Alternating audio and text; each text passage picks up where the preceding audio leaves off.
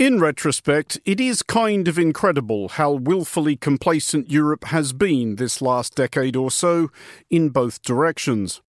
To the east, Europe has been complacent about Russia. Russia attacked Georgia in 2008, Ukraine in 2014, and again in 2022, and has conducted several assassinations on European soil using nerve agents and radioactive poisons. Yet Europe still bought Russia's gas and Russia's oil and attended Russia's World Cup, Russia's Winter Olympics, Russia's Grand Prix. To the west, Europe has been complacent about the United States.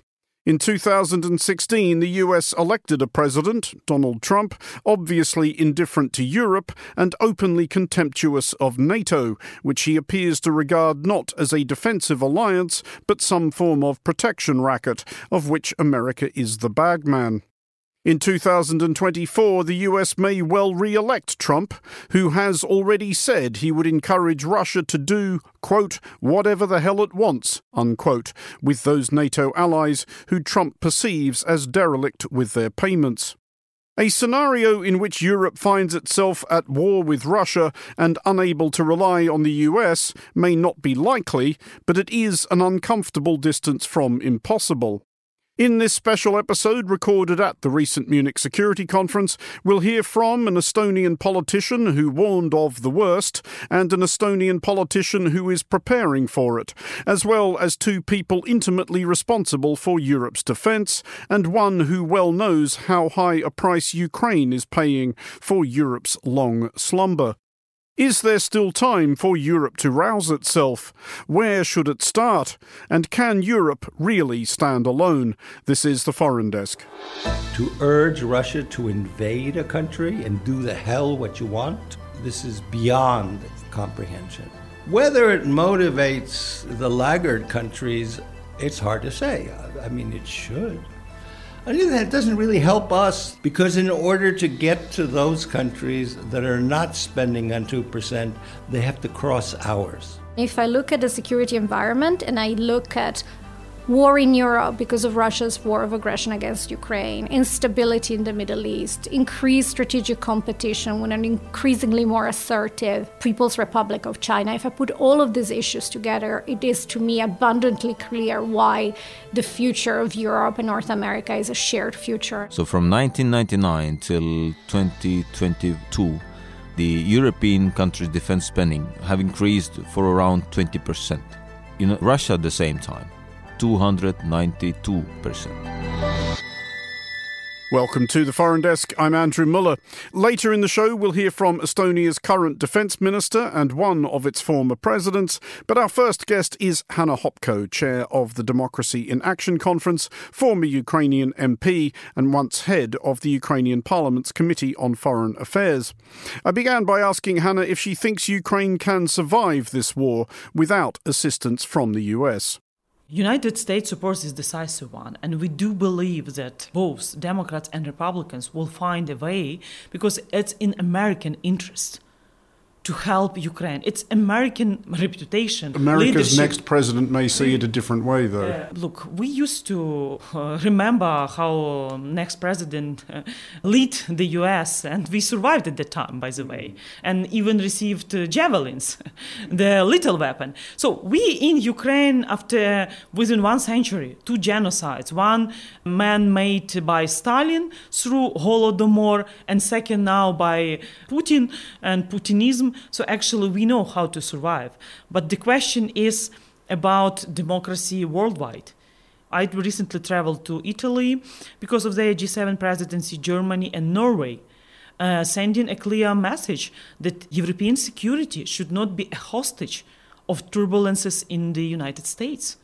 More responsibility, ramping up production, introducing new advanced technologies, a localization business with Ukraine, because we demonstrated not just fighting spirit, also our creativity when we destroyed 40% of Russian Navy fleet in the Black Sea using maritime drones and with limited resources from our Western partners. So I think Ukraine already contributed a lot by inventing modern technologies, and this is for the future. NATO, Ukraine in NATO will make NATO a global alliance with all instruments of deterrence. But now we need to send this message that Europe, with all resources, including natural resources, people, weapon industries, together with Japan, Taiwan, South Korea. So we cannot depend on the results of the US elections. And Crimea is an achievable goal before the results in the United States. So I think Scholz should seize the opportunity and demonstrate leadership within the European Union by providing Ukraine 500 Taurus missiles. I just want to ask finally a question about the work I know you do with various civic society organizations in Ukraine. And I know a lot of what they are doing is planning for the future, planning for what Ukraine will be like beyond this war. It is usually the case that any conflict, but especially a total war of the sort Ukraine is fighting, does have, for better and for worse, a transformative effect on the country that fought that war. Do you get a sense yet of how different Ukraine will be out the other side of this? So millions of internally displaced people, veterans. We expect to have more than 4 million of veterans. It's like one European country. A tenth of the population. Yes, so this is really important, how to integrate them, how to build the state of gratitude with all financial resources incorporated into our budget. And I think with the strongest army in the world with unique combat experience, this is how Ukraine could also be part of the global response of democracies, because the world is becoming, more militarized. Because this fight between autocracies and democracies, it's inevitable. And the big war or big conflict is just the question of time. So we need to be prepared. And the more lives of Ukraine defender we save now, the better these people then will be part of common defense and common response to global threats from authoritarian regimes and tyrannies. That was Hanna Hopko, chair of the Democracy in Action Conference and a former Ukrainian MP. You're listening to The Foreign Desk. This is The Foreign Desk with me, Andrew Mueller, and our next guest is Toomas Hendriks Ilves, who was president of Estonia from 2006 to 2016. I asked him if he thinks that, since the concerns of the Baltic states were proved pretty much accurate 2 years ago, more people should be listening to them now. Well, for one, countries would be taking the 2% more seriously. All of the countries, except for Hungary, all the countries that are so-called new members. I mean, when we say new, we're talking about enlargements of NATO that took place 25 and 20 years ago. I mean, it's pretty bizarre to say new if Poland, Hungary, Czech Republic have been NATO allies for a third of the existence of NATO. I mean, frankly, right? Nonetheless, these countries would bring a perspective that has been missing and that has been, I would say, absent in the naivete of so many people. I mean, that naivete was manifested very much 2 years ago at the Munich Security Conference when I was here. And it was 4 days before they invaded. And there was a complete split between the countries of the so-called East, I mean, the new NATO members who said, they're going to do it, and the countries of the West said, no, that would be so stupid. And our point constantly has been, it doesn't matter if it's stupid from a Western rational calculus. That means nothing if you have decided that you are going to do something, and if you are motivated, as we saw in Putin's article before he invaded, by some kind of bizarre historical... This was his big essay on the mystical destiny of the Ukrainian and Russian nations. Yes, precisely, that one. I mean, if you're motivated by this kind of sort of bizarre, I mean, frankly, ahistorical, pseudo-historical vision of something, then you're not going to listen to rational arguments. It does not matter that you have the UN Charter forbidding changes in borders. It doesn't matter about the OSCE, the Charter of Paris, the Budapest Convention. None of those things matter if you're guided by this divine light from above. I did want to ask as well about what is likely to be, I'm sure, one of the recurring themes of the conference this year, which is the remarks made earlier this week by the former and possibly future President of the United States, that he would, in certain circumstances, basically wave Russia into the territory of NATO partners that Trump felt were derelict. Do you think that NATO, or I guess maybe those same members of NATO, are taking a perhaps sanguine view of the United States? Do they need to get with the idea that they can't necessarily rely on the US eternally? Well, first of all, I would say the statements were more than bizarre. I mean, they were incredible. To urge Russia to invade a country and do the hell what you want, to quote him. We know what the hell they do. Just look at Bucha, look at Irpin. The once and possibly future president of the United States is urging Russia to commit rape, mass deportations, genocide. This is beyond comprehension. So that's the first thing. Whether it motivates the laggard countries, it's hard to say. I mean, it should. On the other hand, it doesn't really help us, those of us who have for all this time actually paid, or rather, paid is the wrong word. That's Trump's bizarre understanding. Those of us who have spent at least 2% on national defense. Because in order to get to those countries that are not spending on 2%, they have to cross ours.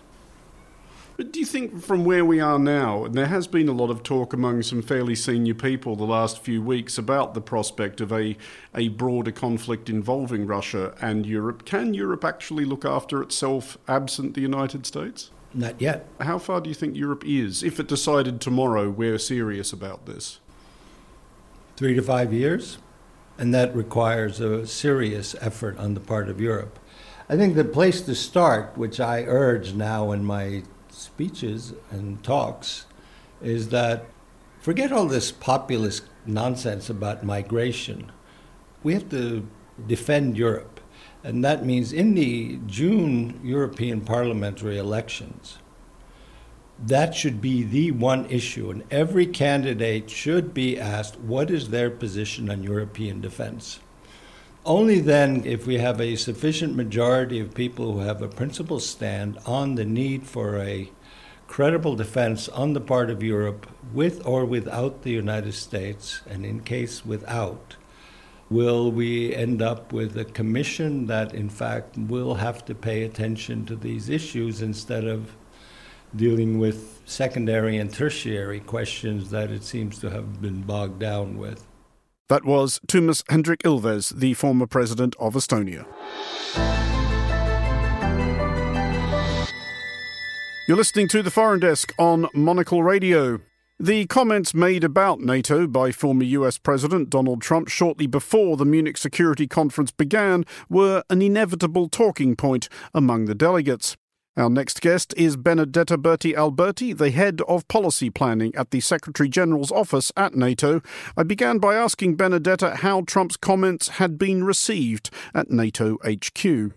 Right. So I think the Secretary General of NATO had a couple of press conferences and he was asked this question. So I'm going to repeat a little bit what he said, but essentially there were two elements. One element is to underline that our collective defense and security remains incredibly important for both sides of the Atlantic. So both for North America and for Europe. And it is both in North America and in Europe's vital security interest that we maintain that strong credibility of our deterrence and defense posture. So in that sense, there was a cautionary note, I would say. Let's try to not undermine what is essentially one of the key enablers of our shared security and prosperity for decades. The second point that the Secretary General made was, however, about the substance of part of the criticism that we have heard from many different U.S. administrations, and that is more about NATO allies, in particular European allies, and their need to invest more in defense. And from a NATO perspective, there is certainly a grain of truth, more than a grain of truth, that after the end of the Cold War, for decades, essentially, we spent too little on defense. And so in that sense, the request and the expectations that we do more and do better is well-founded. But I think what the Secretary General highlighted just a couple of days ago, and I think that's very important in the context of this conversation, is that European allies have stepped up. And if you look at where we were in 2014 and where we are now with respect to that goal of spending 2% of defense, of our GDP on defense, we went from essentially almost no country spending that 2% of defense to 18 countries spending 2% of defense. And for the first time, essentially, since the end of the Cold War, when you combine all the defense spending by European allies, you get a 2%. So in other words, there is a substantial remark about the need of Europeans to spend more and do so urgently. But on this one, I think we are delivering, and the story we have to tell is a good one. But NATO, like any military organisation, obviously plans for stuff, and especially a defensive alliance. It plans for contingencies, it prepares for things. Do you even start thinking about how NATO would prepare for the possibility that its most important and most powerful member might actually leave the alliance? Well, I would say that I'm strongly convinced that contingency, at least present in these stark terms, is a little bit difficult to plan for, because I am fundamentally convinced that a strong transatlantic alliance remains in the United States' vital interest, just as it remains in the vital interest of all our allies. It's something that they stick together through NATO because it helps their security, helps their defense. And if I look at the security environment and I look at war in Europe because of Russia's war of aggression against Ukraine, instability in the Middle East, increased strategic competition with an increasingly more assertive People's Republic of China. If I put all of these issues together, it is to me abundantly clear why the future of Europe and North America is a shared future, and why our combined strength is really going to be even more important in the years to come. So what I'm preparing for is how to continue to show the relevance and importance of the transatlantic bond to all allies. And then, of course, I would also say that since 2022 and the beginning of Russia's war of aggression against Ukraine, we have seen throughout our 31 allies a steady rise in support for NATO, and the United States is no different. NATO is highly popular with our citizens, has strong bipartisan support, and I think as long as we deliver, as long as we continue to do our job and serve the national security interest of all allies, we will be okay. We've talked before about the quite reasonable and indeed inevitable concern that was going to come into play about Ukraine, that publics in particular in NATO countries would kind of zone out of it, people would become frustrated with it, that attention might be consumed by a crisis elsewhere, which has of course actually been the case. Is that making things difficult, especially when we see that wavering attention being exploited by the Republican Party in the United States to hold up, potentially more or less withdraw funding to Ukraine? Does that make NATO's job here more difficult? I think it makes NATO's job more important in the sense that I think it is very much our job to keep the focus on Ukraine and to keep reminding our political leaderships and our publics about the stakes involved here. And I think the Secretary General of NATO does that time and time again. And that's why he stresses the importance of providing Ukraine with the support, financial, humanitarian, military, that it needs right now so that it can continue to push back against aggression. And of course, we knew from the beginning that wars are difficult, that wars, after a while, result in fatigue from the population. It's not something that we weren't expecting. So in that sense, it's even more important for us to make a concerted effort to explain what the stakes are, to explain that a world in which Putin's war of aggression is successful is a world in which our security, the security of each and every individual European, is worse off, is a world of more instability, is a world in which deterrence is under pressure, is a world in which other authoritarian competitors, for example in Beijing, may learn the wrong lessons about the rewards of using force. We're not supporting Ukraine only because it's the right thing to do. I think we need to make crystal clear to our publics we're doing it because it's a key investment in our future security. And the reality is, yes, there has been some fluctuation in the level of support for Ukraine, but overall we remain, I say we as the publics of the 31 allies, remain in favor of supporting Ukraine. So I think we are doing a good job at explaining why this is so important. That was Benedetta Berti Alberti, Head of Policy Planning at the Secretary-General's Office at NATO. This is The Foreign Desk on Monocle Radio. You're listening to The Foreign Desk with me, Andrew Mueller. Our next guest is Hanno Pevkur, the Minister of Defence of the Republic of Estonia. I began by asking him about the idea of a common Baltic defence zone, which has been recently announced, and if the planned 600 bunkers along Estonia's border with Russia were going to be, in part, a symbolic effort to show the rest of NATO how serious everyone needs to be about the Russian threat. Well, for me, this is just, one of the measures among many others. So when we are buying new ammunition, when we are buying new howitzers, when we are buying new anti-vessel missiles or air defense or many other capabilities and equipment, then, the Baltic Defense Line is one in a row. This is something we can do during the peacetime. And this is exactly how we should take it, because we will not use these bunkers for military during the peacetime. So this is just a preparation if necessary, and then hopefully we do not have to use them ever. And this is why I believe that it is important for us to be transparent and open, and to say also that, yes, we believe that we are safe, and we believe that NATO is strong, and we believe that everything we are doing will keep us free and independent.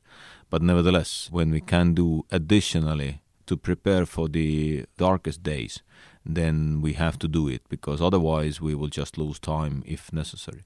I know you've talked about as well these plans for a defence industrial park to manufacture ammunition and other material in Estonia. There are plans to further renovate the Amari Air Base, though obviously NATO aircraft have been stationed there for a while now.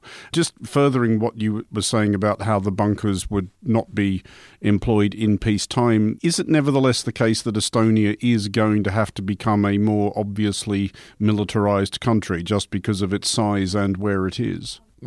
We cannot change our geographical position, so we have to live with a neighbor who is hostile and who is doing everything to show to the world that the West is weak and that they can do whatever they want, going by force to its neighbors, taking the land and claiming that it's theirs. So this is why we take it very seriously, being a member of NATO already for 20 years. And that these commitments we all made when we joined NATO, that we have 2%, that we build our own army, we are taking these seriously. And, now having 3%, that also means that, we have more resources to buy what we need and to prepare if necessary. But at the end of the day, it is one alliance, and we all have to, keep in mind that there is Article 3, which is that you have to be ready to defend yourself first and foremost. I just want to go back to that idea of Russia being emboldened by what it might perceive as the West's weakness, and that could have disastrous consequences whether it turns out that Russia is right or wrong about that, because Russia perceived that Ukraine was weak and 2 years later has discovered that they misjudged that circumstance, but nevertheless there is still a war. That being the case, if it is important for NATO and for the West to project strength to Russia, how much of a start did it give you when we heard the possible next president of the United States saying earlier this week that in so many words, he simply doesn't really care all that much about America's NATO allies? I've said that before, and I'm ready to repeat it again, that, for me, as I see it, first and foremost, of course, it's a domestic issue, domestic politics, what's about. And when we take the reality, then I truly believe that as for European allies, US is important. The same importance is for US to have European allies with him. And we've been together, and we are together in Iraq. We've been together in Afghanistan. We have different missions. And NATO has been able to keep the peace in Euro-Atlantic zone for 75 years. And now thinking that just one party will just go out of that. I do not see any advantage also for the United States. So this is why the request, or not the request, but the demand to European countries that everybody has to do 2% is totally legit. And we are advocating for that many years already. And we've said even that 2% is not enough. We've said that 2.5 should be, the target for us, because Estonia is doing 3.2, which is very close to US 3.5, 3.6. So this is why, at the moment we have to take this as a domestic politics in US. And at the end of the day, we have to see what the American people will say, that who will be the next president of US. But nevertheless, at this event, as you've been talking to other defence ministers, foreign ministers and prime ministers, do you get a sense that Europeans are starting to internalise the idea that we can't necessarily rely on the United States in the way that we have since the end of the Second World War? We do have to figure out how Europe could, if necessary, defend itself. Well, for that, we did collectively the new regional plans in Nato. And we approved these plans collectively, jointly, consensusly in Vilnius last year. And now these plans have to be executable. And when we want to have these plans executable, then we need to bring also new forces, new capabilities to secure. So when everybody will take the realistic view on Europe, then we all understand that first and foremost Europeans have to have forces in place in order to defend Europe and European countries. And of course reinforcement will come from US if necessary, and this is why European reinforcement goes when there is a need for that inside of the alliance. So this is why one for all for one principle has been set in a clear understanding that we will do that jointly, or we will do that together if necessary. But nevertheless, do you think that's understood evenly across Europe? Because there was certainly, as you will remember, a little less than a couple of years ago now, shortly after Russia launched its full-scale assault on Ukraine, there were people talking about, maybe we should have been listening to the Baltic states and those countries nearer Russia which have direct experience of being overrun by Russia, being colonized, conquered by Russia, being occupied by Russia. So there did seem to be this moment of consensus that, we should have been listening to these NATO members further east. But 2 years in, do you think people's attention is starting to drift? Do you worry that there is a lack of urgency among the European countries further west? When I take my colleagues, the ministers of defense, and also hearing what the prime ministers and the heads of the states are saying, then I do not see that problem. And to understand the problem or the scale of the problem, we have to look into the history. So from 1999 till 2021 or 2, the European countries' defense spending have increased for around 20%. Russia at the same time, 292%. And this is the answer to all of us. And one thing at the moment we have to understand that, let's bring this comparison, that you have a person who wants to look like Arnold Schwarzenegger. You can use the steroids, but you cannot have the same body in 6 months. So it takes time to build the muscles. It's the same also with the European defense readiness. The lack of financing was just so big in last 30 years that now what we can do is to invest as much as we can, as quickly as we can. But also, on the other hand, hope that the industry can bring this also to the new level. So many challenges ahead of us, but once again, that we do not have any luxury to postpone any decision, not only looking at Ukraine, but also looking at our own defense. That was Hanno Pevkur, Estonia's Minister of Defence. This is The Foreign Desk with me, Andrew Mueller. Finally, on today's show, we meet the Austrian General Robert Brieger, chairman of the EU Military Committee, the grouping which comprises the senior-most military officer of every EU country. I asked General Brieger if he thinks Europe needs to rely less on the US for its defence. I speak from the perspective of the European Union External Action Service, and I think that the intent of Europe to weaken dependencies and to be more self-sustainable when it comes to security and defense is rightful. On the other hand, I think that the transatlantic relationship will remain crucial for European security, and NATO will remain the first responder when it comes to collective defense. On the other hand, we have to distinct between, political announcements and what's then going to happen in reality.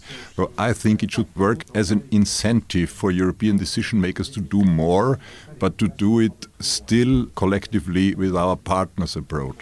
Is there still difficulty within the EU in working collectively in military terms? Are people still jealously guarding their own militaries, their own industries?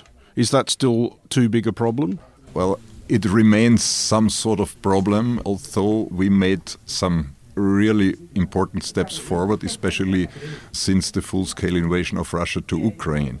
So I think it really worked as a wake-up call for Europeans that we need not only to invest more, but to do it in a more smart way in order to promote collaborative defense spending, common projects, and with that also strengthening the defense industrial basis of Europe to become more resilient and more fit for future challenges. That was the chairman of the EU Military Committee, General Robert Brieger. And that is it for this episode of The Foreign Desk. We'll be back next week, and look out for The Foreign Desk Explainer, available every Wednesday. The Foreign Desk was produced by Emma Searle and Christy O'Grady. Christy also produces The Foreign Desk Explainer. Special thanks this episode to Karina, Eleanor, Eric and all the team at the Munich Security Conference. We'd also like to thank Sarah Joan Fold for allowing us to record interviews at Black Space in Munich. To contact the Foreign Desk team, you can email Emma at es@monocle.com. And don't forget to subscribe to Monocle magazine and our free daily email bulletins by heading to our website at monocle.com. From me, Andrew Mueller, thank you very much for listening. Until next time, goodbye.